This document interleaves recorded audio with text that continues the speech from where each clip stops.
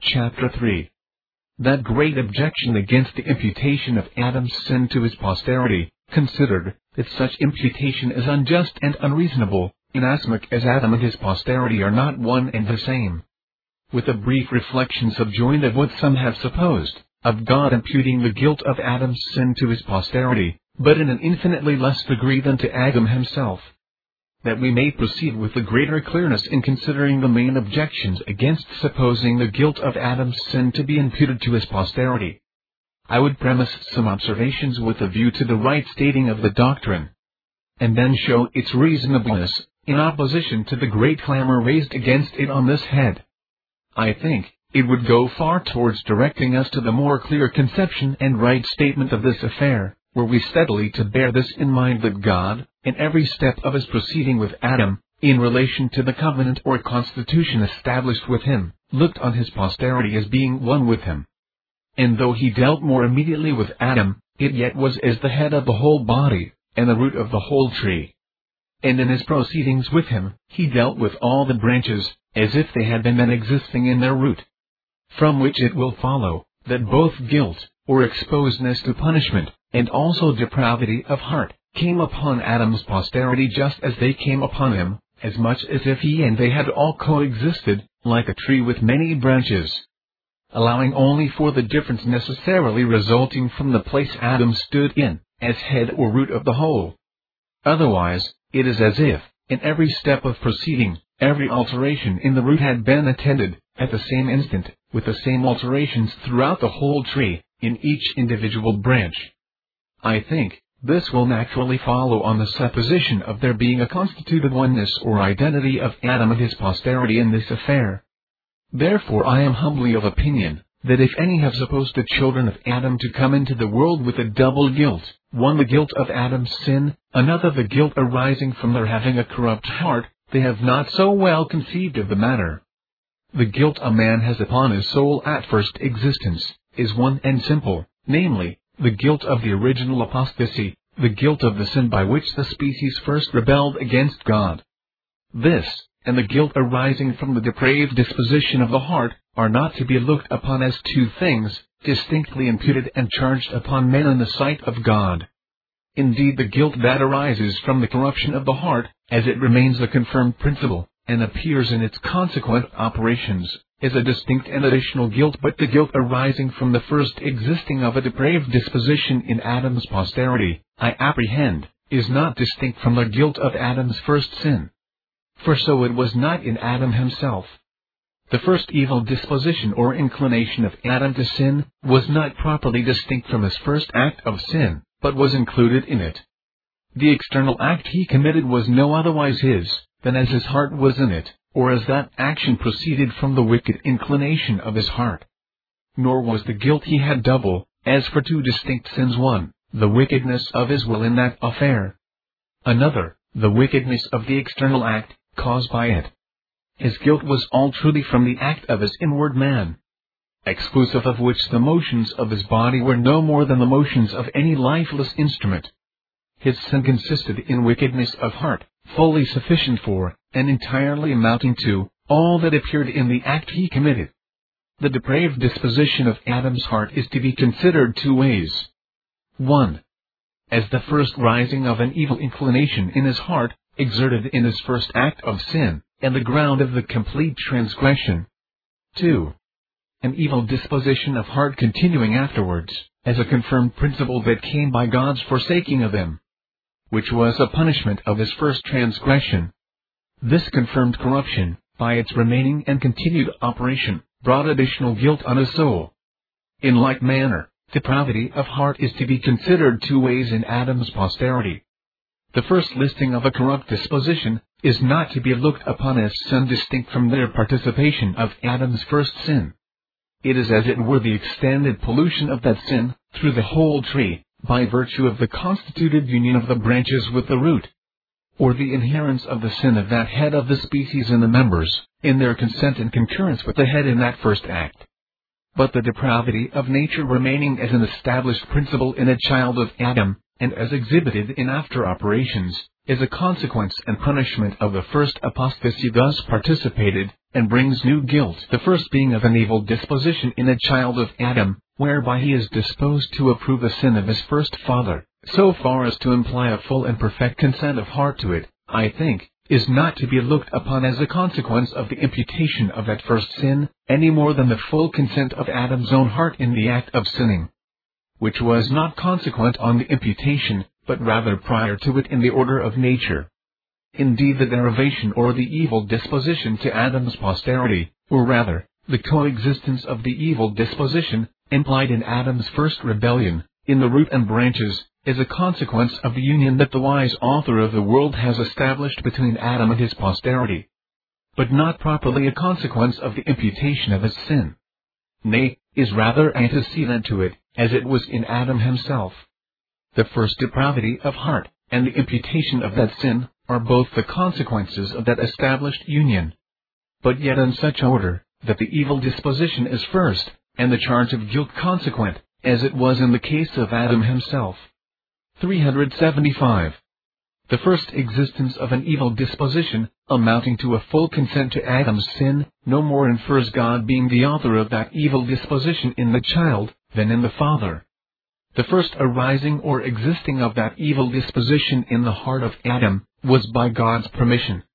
Who could have prevented it, if he had pleased, by giving such influences of the Spirit, as would have been absolutely effectual to hinder it? Which, it is plain in fact, he did withhold, and whatever mystery may be supposed in the affair, yet no Christian will presume to say, it was not in perfect consistence with God's holiness and righteousness, notwithstanding Adam had been guilty of no offense before.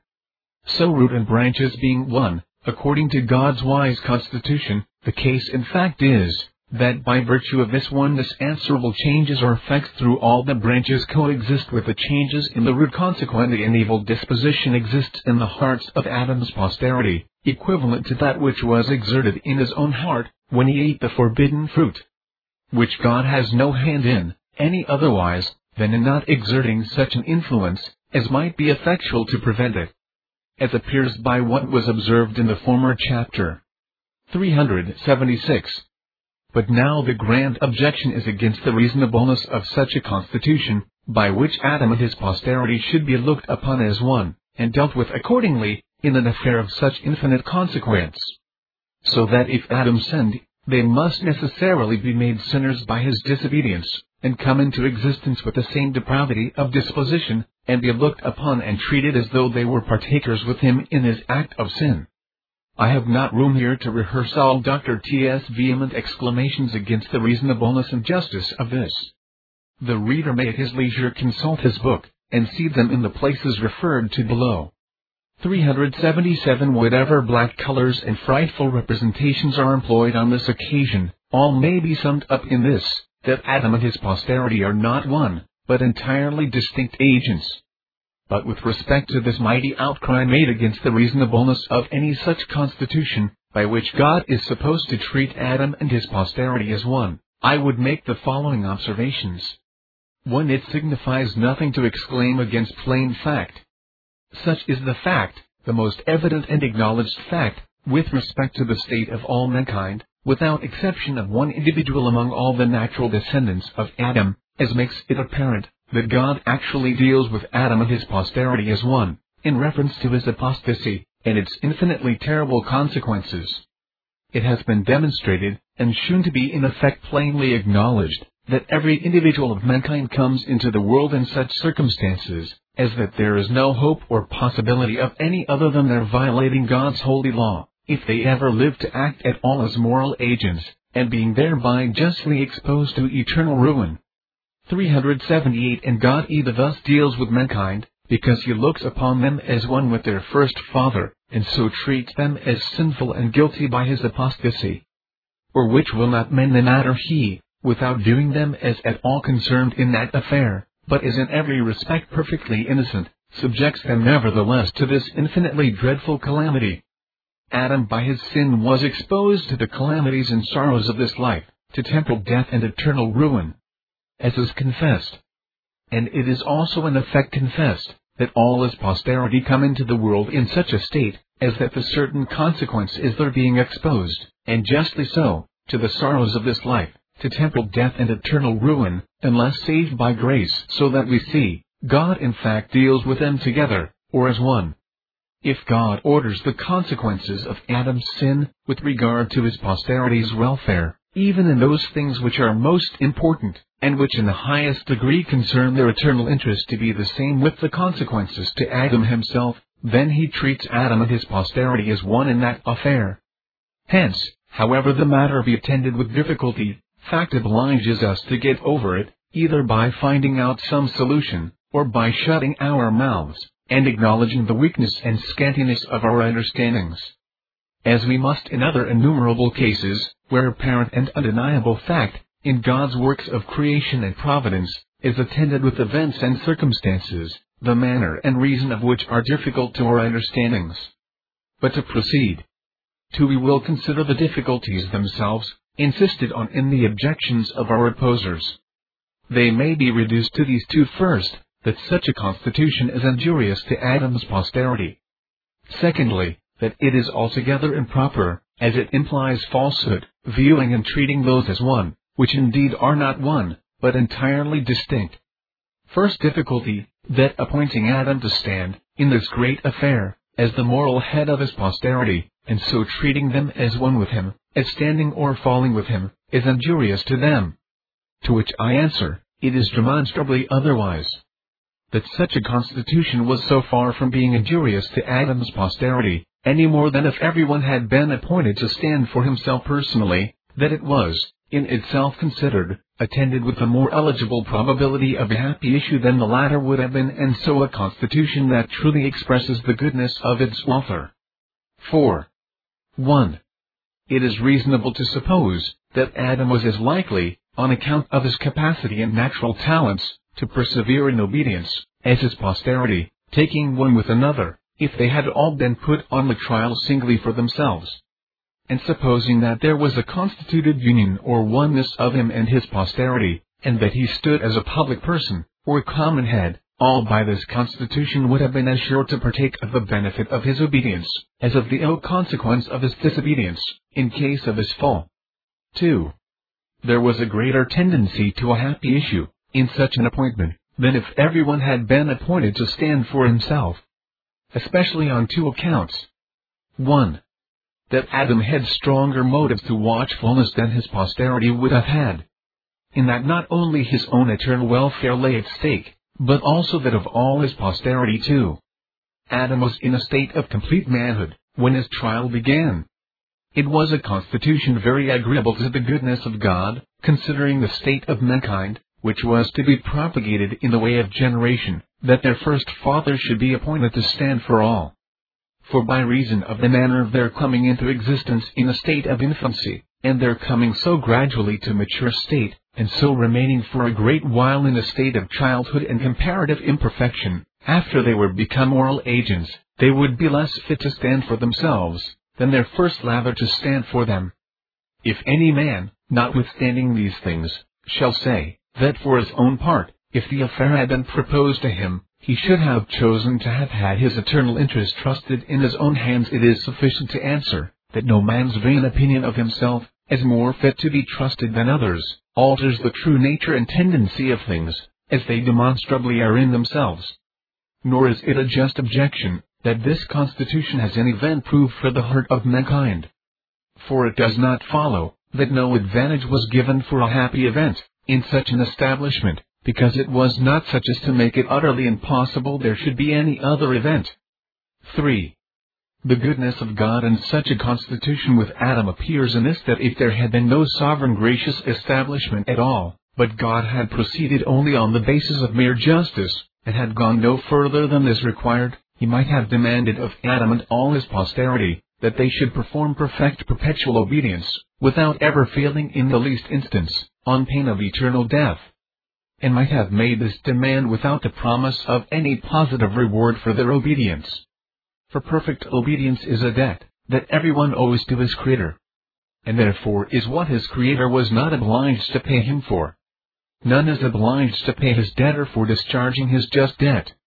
But such was evidently the constitution with Adam, that an eternal happy life was to be the consequence of his persevering fidelity, to all such as were included within that constitution, of which the tree of life was a sign, as well as eternal death to be the consequence of his disobedience. I come now to consider the second difficulty. It being thus manifest, that this constitution, by which Adam and his posterity are dealt with as one, is not unreasonable on account of its being injurious and hurtful to the interest of mankind, the only thing remaining in the objection against such a constitution is the impropriety of it, as implying falsehood and contradiction to the true nature of things. As hereby they are viewed and treated as one, who are not one, but wholly distinct. And no arbitrary constitution can ever make that to be true, which in itself considered is not true. This objection, however specious, is really founded on a false hypothesis, and wrong notion of what we call sameness or oneness, among created things. And the seeming force of the objection arises from ignorance or inconsideration of the degree, in which created identity or oneness with past existence, in general, depends on the sovereign constitution and law of the supreme author and disposer of the universe.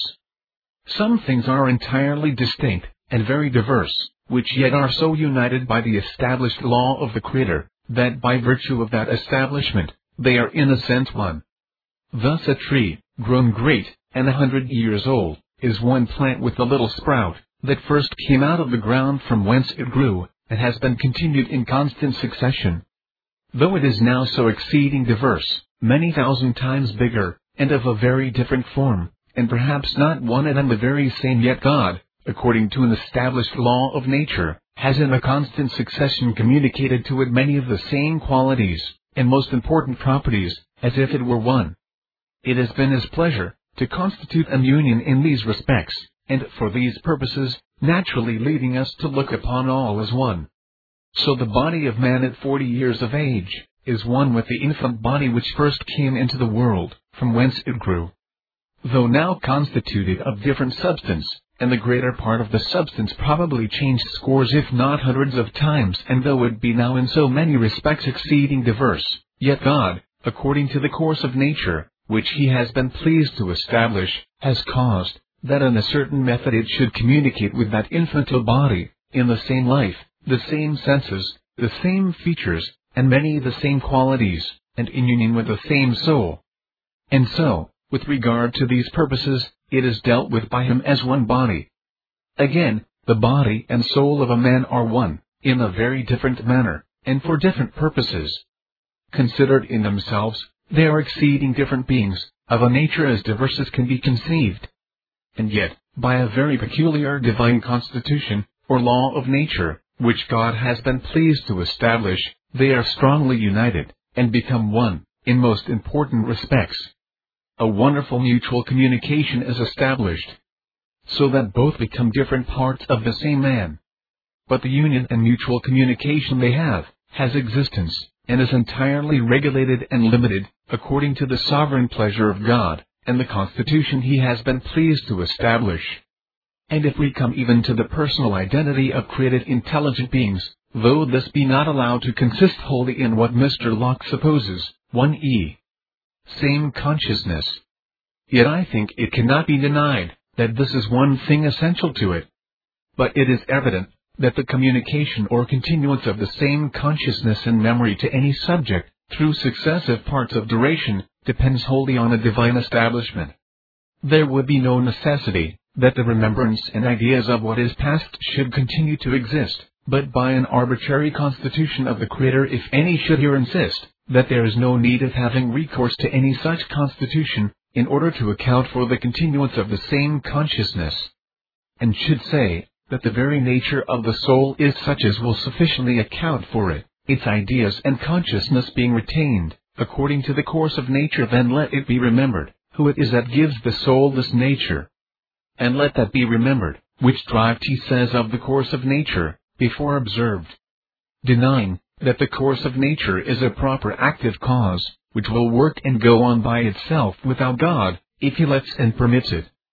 Saying that the course of nature, separate from the agency of God, is no cause, or nothing.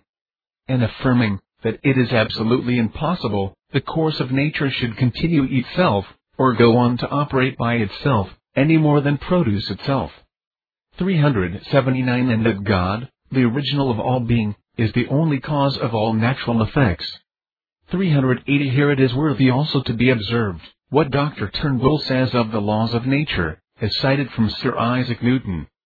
381 It is the will of the mind that is the first cause, that gives subsistence and efficacy to all those laws, who is the efficient cause that produces the phenomena, which appear in analogy, harmony, and agreement, according to these laws. And the same principles must take place in things pertaining to moral as well as natural philosophy.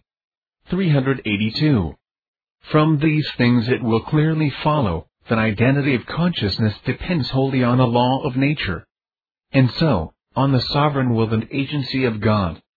And therefore, that personal identity, and so the derivation of the pollution and guilt of past sins in the same person, depends on an arbitrary divine constitution.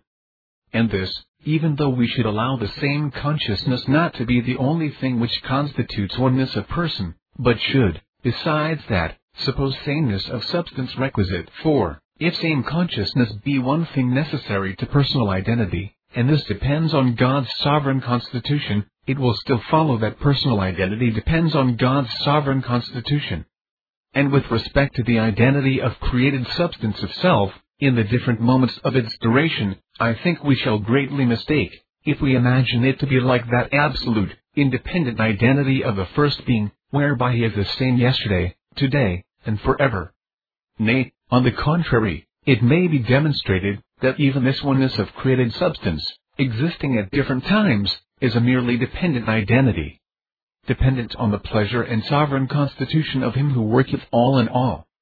This will follow from what is generally allowed, and is certainly true, that God not only created all things, and gave them being at first, but continually preserves them, and upholds them in being. This being a matter of considerable importance, it may be worthy here to be considered with a little attention. Let us inquire therefore, in the first place, whether it be not evident, that God does continually, by his immediate power, uphold every created substance in being. And then let us see the consequence. That God does, by his immediate power, uphold every created substance in being, will be manifest, if we consider that their present existence is a dependent existence, and therefore is in effect and must have some cause. And the cause must be one of these two. Either the antecedent existence of the same substance, or else the power of the Creator. But it cannot be the antecedent existence of the same substance. For instance, the existence of the body of the moon, at this present moment, cannot be the effect of its existence at the last foregoing moment. For not only was what existed the last moment no active cause, but wholly a passive thing. But this also is to be considered, that no cause can produce effects in a time and place in which itself is not. It is plain, nothing can exert itself, or operate, when and where it is not existing. But the moon's past existence was neither where nor when its present existence is. In point of time, what is past entirely ceases, when present existence begins. Otherwise it would not be past. The past moment has ceased, and is gone, when the present moment takes place. And no more coexists with it, than any other moment that had ceased, 20 years ago. Nor could the past existence of the particles of this moving body produce effects in any other place, than where it then was. But its existence at the present moment, in every point of it, is in a different place, from where its existence was at the last preceding moment. From these things, I suppose, it will certainly follow, that the present existence, either of this, or any other created substance, cannot be an effect of its past existence. The existence is so to speak of an effect, or thing dependent, in different parts of space or duration, though ever so near one to another, do not at all coexist one with the other, and therefore are as truly different effects, as if those parts of space and duration were ever so far asunder. And the prior existence can no more be the proper cause of the new existence, in the next moment, or next part of space, than if it had been in an age before, or at 1,000 miles distance, without any existence to fill up the intermediate time or space. Therefore the existence of created substances, in each successive moment, must be the effect of the immediate agency, will, and power of God. If any shall insist upon it, that the present existence is the effect or consequence of past existence, according to the nature of things, that the established course of nature is sufficient to continue existence once given, I allow it. But then it should be remembered, what nature is in created things, and what the established course of nature is. That, as has been observed already, it is nothing separate from the agency of God. And that, as Dr. T says, God, the original of all being, is the only cause of all natural effects. A father, according to the course of nature, begets a child. An oak, according to the course of nature, produces an acorn, or a bud. So, according to the course of nature, the former existence of the trunk of the tree is followed by its new or present existence. In one case, and the other, the new effect is consequent on the former, only by the established laws and settled course of nature, which is allowed to be nothing but the continued immediate efficiency of God, according to a constitution that He has been pleased to establish. Therefore, according to what our author urges, as the child and the acorn which come into existence according to the course of nature, in consequence of the prior existence and state of the parent and the oak, are truly immediately created by God, so must the existence of each created person and thing, at each moment, be from the immediate continued creation of God. It will certainly follow from these things, that God's preserving of created things in being, is perfectly equivalent to a continued creation, or to His creating those things out of nothing at each moment of their existence. If the continued existence of created things be wholly dependent on God's preservation, then those things would drop into nothing upon the ceasing of the present moment, without a new exertion of the divine power to cause them to exist in the following moment. 383 If there be any who own that God preserves things in being, and yet hold that they would continue in being without any further help from Him, after they once have existence, I think it is hard to know what they mean. To what purpose can it be to talk of God preserving things in being, when there is no need of His preserving them? Or to talk of their being dependent on God for continued existence, when they would of themselves continue to exist, without His help? Nay, though He should wholly withdraw His sustaining power and influence, it will follow from what has been observed, that God's upholding of created substance, or causing of its existence in each successive moment, is altogether equivalent to an immediate production out of nothing, at each moment. Because its existence at this moment is not merely in part from God, but wholly from Him, and not in any part, or degree, from its antecedent existence. 4. To suppose that its antecedent existence concurs with God in efficiency, to produce some part of the effect, is attended with all the very same absurdities, which have been shown to attend the supposition of its producing it wholly. Therefore the antecedent existence is nothing, as to any proper influence or assistance in the affair, and consequently God produces the effect as much from nothing, as if there had been nothing before. So that this effect differs not at all from the first creation, but only circumstantially. As, in the first creation there had been no such act and effect of God's power before, whereas, His giving existence afterwards, follows preceding acts and effects of the same kind, in an established order. Now, in the next place, let us see how the consequence of these things is to my present purpose. If the existence of created substance, in each successive moment, be wholly the effect of God's immediate power, in that moment, without any dependence on prior existence, as much as the first creation out of nothing, then what exists at this moment, by this power, is a new effect. And simply and absolutely considered, not the same with any past existence, though it be like it, and follows it according to a certain established method. 384 And there is no identity or oneness in the case, but what depends on the arbitrary constitution of the Creator, who by His wise sovereign establishment so unites these successive new effects, that He treats them as one, by communicating to them like properties, relations, and circumstances, and so leads us to regard and treat them as one.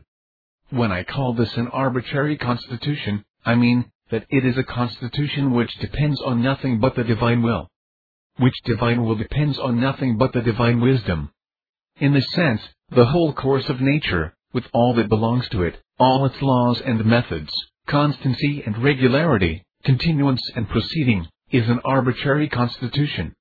In this sense, the continuance of the very being of the world and all its parts, as well as the manner of continued being, depends entirely on an arbitrary constitution. For it does not at all necessarily follow that because there was sound, or light, or color, or resistance, or gravity, or thought, or consciousness, or any other dependent thing the last moment, that therefore there shall be the like at the next. All dependent existence whatsoever is in a constant flux, ever passing and returning, renewed every moment, as the colors of bodies are every moment renewed by the light that shines upon them. And all is constantly proceeding from God, as light from the sun. In Him we live, and move, and have our being. Thus it appears, if we consider matters strictly, there is no such thing as any identity or oneness in created objects, existing at different times, but what depends on God's sovereign constitution. And so it appears, that the objection we are upon, made against a supposed divine constitution, whereby Adam and his posterity are viewed and treated as one, in the manner and for the purposes supposed, as if it were not consistent with truth, because no constitution can make those to be one, which are not one, is built on a false hypothesis. For it appears, that a divine constitution is what makes truth, in affairs of this nature.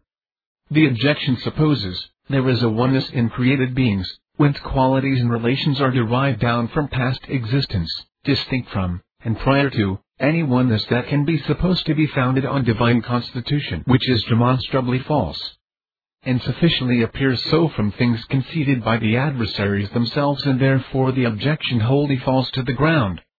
There are various kinds of identity and oneness, found among created things, by which they become one in different manners, respects, and degrees, and to various purposes, several of which differences have been observed.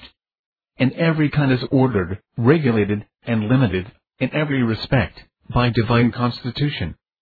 Some things, existing in different times and places, are treated by their Creator as one in one respect, and others in another. Some are united for this communication, and others for that. But all according to the sovereign pleasure of the fountain of all being and operation. It appears, particularly, from what has been said, that all oneness, by virtue whereof pollution and guilt from past wickedness are derived, depends entirely on a divine establishment. It is this, and this only, that must account for guilt and an evil taint on any individual soul, in consequence of a crime committed 20 or 40 years ago, remaining still, and even to the end of the world, and forever. It is this that must account for the continuance of any such thing, and where, as consciousness of acts that are past, and for the continuance of all habits, either good or bad, and on this depends everything that can belong to personal identity. And all communications, derivations, or continuation of qualities, properties, or relations, natural or moral, from what is past, as if the subject were one, depends on no other foundation. And I am persuaded that no solid reason can be given, why God, who constitutes all other created union or oneness according to His pleasure, and for what purposes, communications, and effects He pleases, may not establish a constitution whereby the natural posterity of Adam, proceeding from him, much as the buds and branches from the stock or root of a tree, should be treated as one with him, for the derivation, either of righteousness, and communion in rewards, or of the loss of righteousness, and consequent corruption and guilt. 385. As I said before, all oneness in created things, whence qualities and relations are derived, depends on a divine constitution that is arbitrary, in every other respect, excepting that it is regulated by divine wisdom. The wisdom which is exercised in these constitutions, appears in these two things. First, in a beautiful analogy and harmony with other laws or constitutions, especially, relating to the same subject. And secondly, in the good ends obtained, or useful consequences of such a constitution. If therefore there be any objection still lying against this constitution with Adam and his posterity, it must be, that it is not sufficiently wise in these respects. But what extreme arrogance would it be in us, to take upon us to act as judges of the beauty and wisdom of the laws and established constitutions of the Supreme Lord and Creator of the universe? And not only so, but if this constitution, in particular, be well considered, its wisdom, in the two forementioned respects, may easily be made evident. There is an apparent manifold analogy to other constitutions and laws, established and maintained through the whole system of vital nature in this lower world, all parts of which, in all successions, are derived from the first of the kind, as from their root, or fountain, each deriving from thence all properties and qualities that are proper to the nature and capacity of the species, no derivative having any one perfection, unless it be what is merely circumstantial, but what was in its primitive. And that Adam's posterity should be without that original righteousness, which Adam had lost, is also analogous to other laws and establishments, relating to the nature of mankind, according to which, Adam's posterity have no one perfection of nature, in any kind, superior to what was in him, when the human race began to be propagated from him. And as such a constitution was fit and wise in other respects, so it was in this that follows.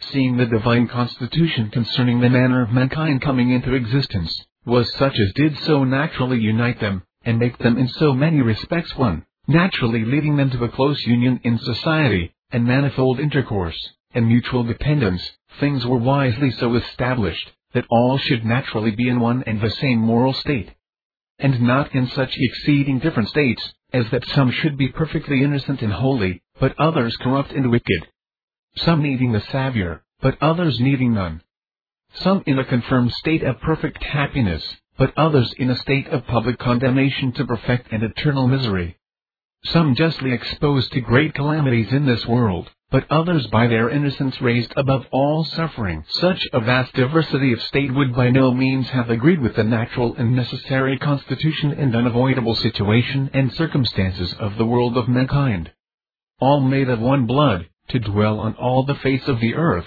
to be united and blended in society, and to partake together in the natural and common goods and evils of this lower world. Dr. T urges, 386, that sorrow and shame are only for personal sin. And it has often been urged, that repentance can be for no other sin. To which I would say, that the use of words is very arbitrary, but that men's hearts should be deeply affected with grief and humiliation before God, for the pollution and guilt which they bring into the world with them, I think, is not in the least unreasonable. Nor is it a thing strange and unheard of, that men should be ashamed of things done by others, in whom they are nearly concerned. I am sure, it is not unscriptural, especially when they are justly looked upon in the sight of God, who sees the disposition of their hearts, as fully consenting and concurring. From what has been observed it may appear, there is no sure ground to conclude, that it must be an absurd and impossible thing, for the race of mankind truly to partake of the sin of the first apostasy, so as that this, in reality and propriety, shall become their sin, by virtue of a real union between the root and branches of mankind, truly and properly availing to such a consequence, established by the author of the whole system of the universe, to whose establishments are owing all propriety and reality of union, in any part of that system, and by virtue of the full consent of the hearts of Adam's posterity to that first apostasy. And therefore the sin of the apostasy is not theirs, merely because God imputes it to them, but it is truly and properly theirs, and on that ground God imputes it to them. By reason of the established union between Adam and his posterity, the case is far otherwise between him and them, than it is between distinct parts or individuals of Adam's race, betwixt whom is no such constituted union as between children and other ancestors, concerning whom is apparently to be understood that place, Ezekiel 18:1-20. 387, where God reproves the Jews for the use they made of that proverb, the fathers have eaten sour grapes, and the children's teeth are set on edge, and tells them, that hereafter they shall no more have occasion to use this proverb, and that if a son sees the wickedness of his father, and sincerely disapproves it and avoids it, and he himself is righteous, he shall not die for the iniquity of his father. That all souls, both the soul of the father and the sin, are his, and that therefore the son shall not bear the iniquity of his father, nor the father bear the iniquity of the son. But the soul that sinneth, it shall die.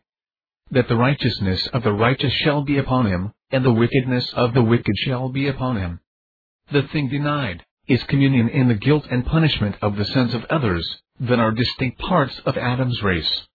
and expressly, in that case, where there is no consent and concurrence, but a sincere disapprobation of the wickedness of ancestors.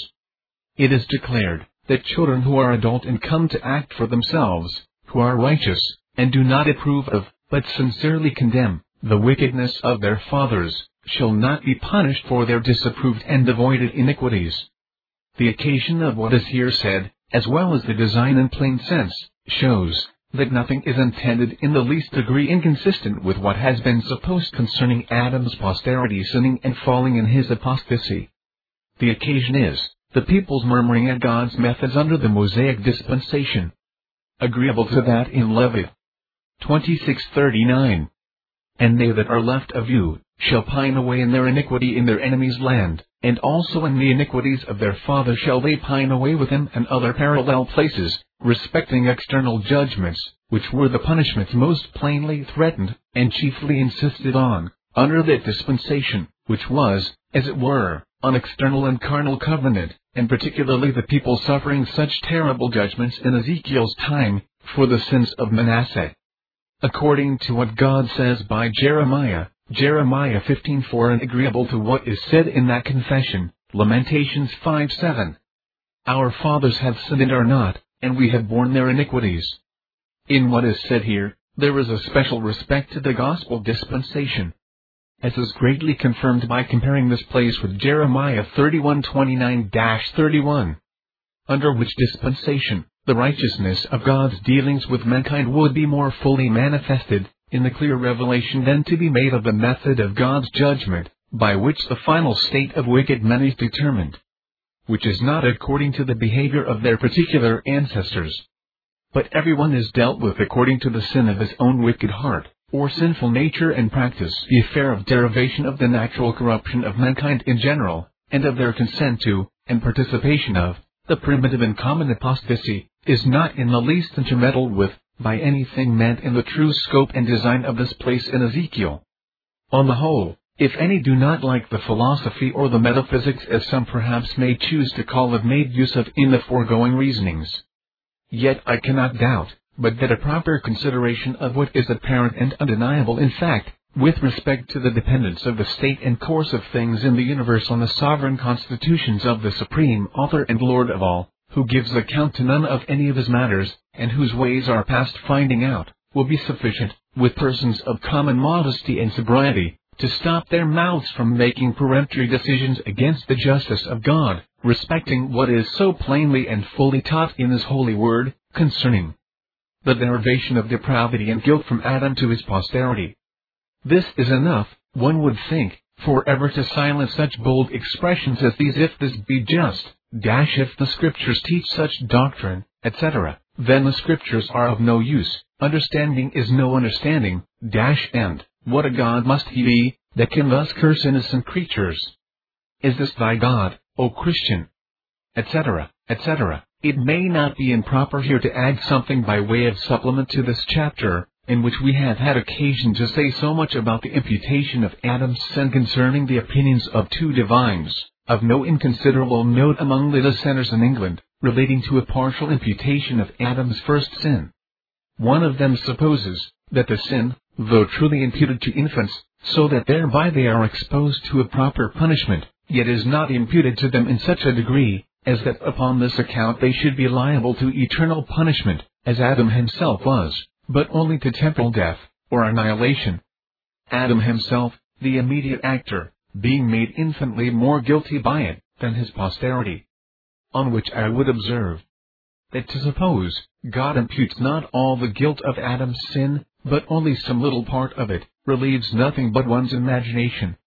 To think of poor little infants bearing such torments for Adam's sin, as they sometimes do in this world, and these torments ending in death and annihilation, may sit easier on the imagination, than to conceive of their suffering eternal misery for it. But it does not at all relieve one's reason. There is no rule of reason that can be supposed to lie against imputing a sin in the whole of it, which was committed by one, to another who did not personally commit it, but what will also lie against its being so imputed and punished in part. For all the reasons, if there be any lie against the imputation, not the quantity or degree of what is imputed.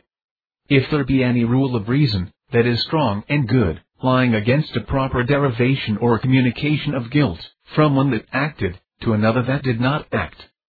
Then it lies against all that is of this nature. The force of the reasons brought against imputing Adam's sin to his posterity, if there be any force in them, lies in this, that Adam and his posterity are not one. But this lies as properly against charging a part of the guilt, as the whole. For Adam's posterity, by not being the same with him, had no more hand in a little of what was done, than the whole. They were as absolutely free from being concerned in that act partly, as they were wholly. And there is no reason to be brought, why one man's sin cannot be justly reckoned to another's account, who is not then in being, in the whole of it. But what will as properly lie against its being reckoned to him in any part, so as that he should be subject to any condemnation or punishment on that account? If those reasons are good, all the difference is this: that to bring a great punishment on infants for Adam's sin is a great act of injustice, and to bring a comparatively smaller punishment is a smaller act of injustice. But not that this is not as truly and demonstrably an act of injustice as the other.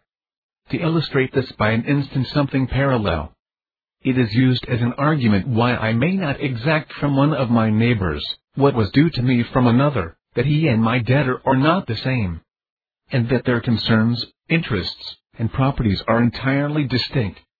Now if this argument be good, it lies as truly against my demanding from him a part of the debt, as the whole. Indeed, it is a greater act of injustice for me to take from him the whole of it, than a part. But not more truly and certainly an act of injustice. The other divine thinks there is truly an imputation of Adam's sin, so that infants cannot be looked upon as innocent creatures. Yet seems to think it not agreeable to the perfections of God, to make the state of infants in another world worse than a state of non-existence. But this to me appears plainly a giving up of that grand point of imputation, both in whole and in part. For it supposes it to be not right, for God to bring any evil on a child of Adam, which is innocent as to personal sin, without paying for it, or balancing it with good. So that still the state of the child shall be as good as could be demanded in justice, in case of mere innocence. Which plainly supposes that the child is not exposed to any proper punishment at all, or is not at all in debt to divine justice, on account of Adam's sin. For if the child were truly in debt, then surely justice might take something from him, without paying for it, or without giving that which makes its state as good, as mere innocence could in justice require. If he owes the suffering of some punishment, then there is no need that justice should requite the infant for suffering that punishment, or make up for it, by conferring some good, that shall countervail it, and in effect remove and disannul it. So that, on the whole, good and evil shall be at even balance, yea, so that the scale of good shall preponderate. If it is unjust in a judge, to order any quantity of money to be taken from another, without paying him again, and fully making it up to him, it must be because he had justly forfeited none at all.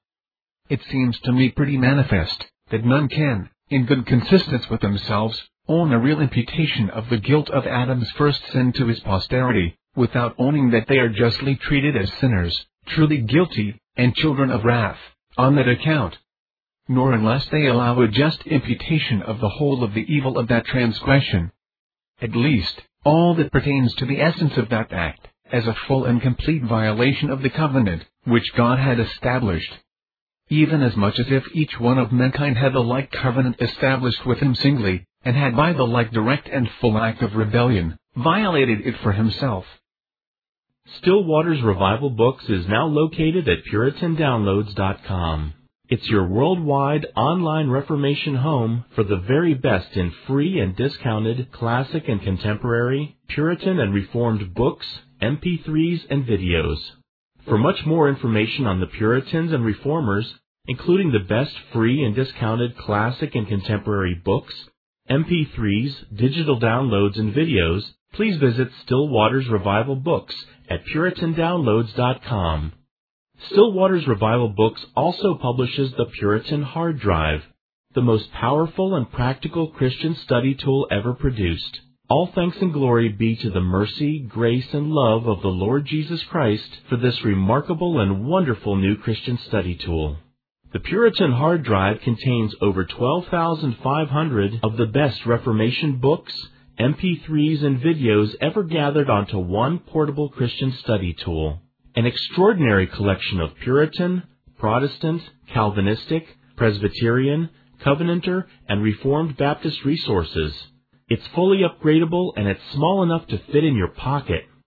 The Puritan hard drive combines an embedded database containing many millions of records with the most amazing and extraordinary custom Christian search and research software ever created.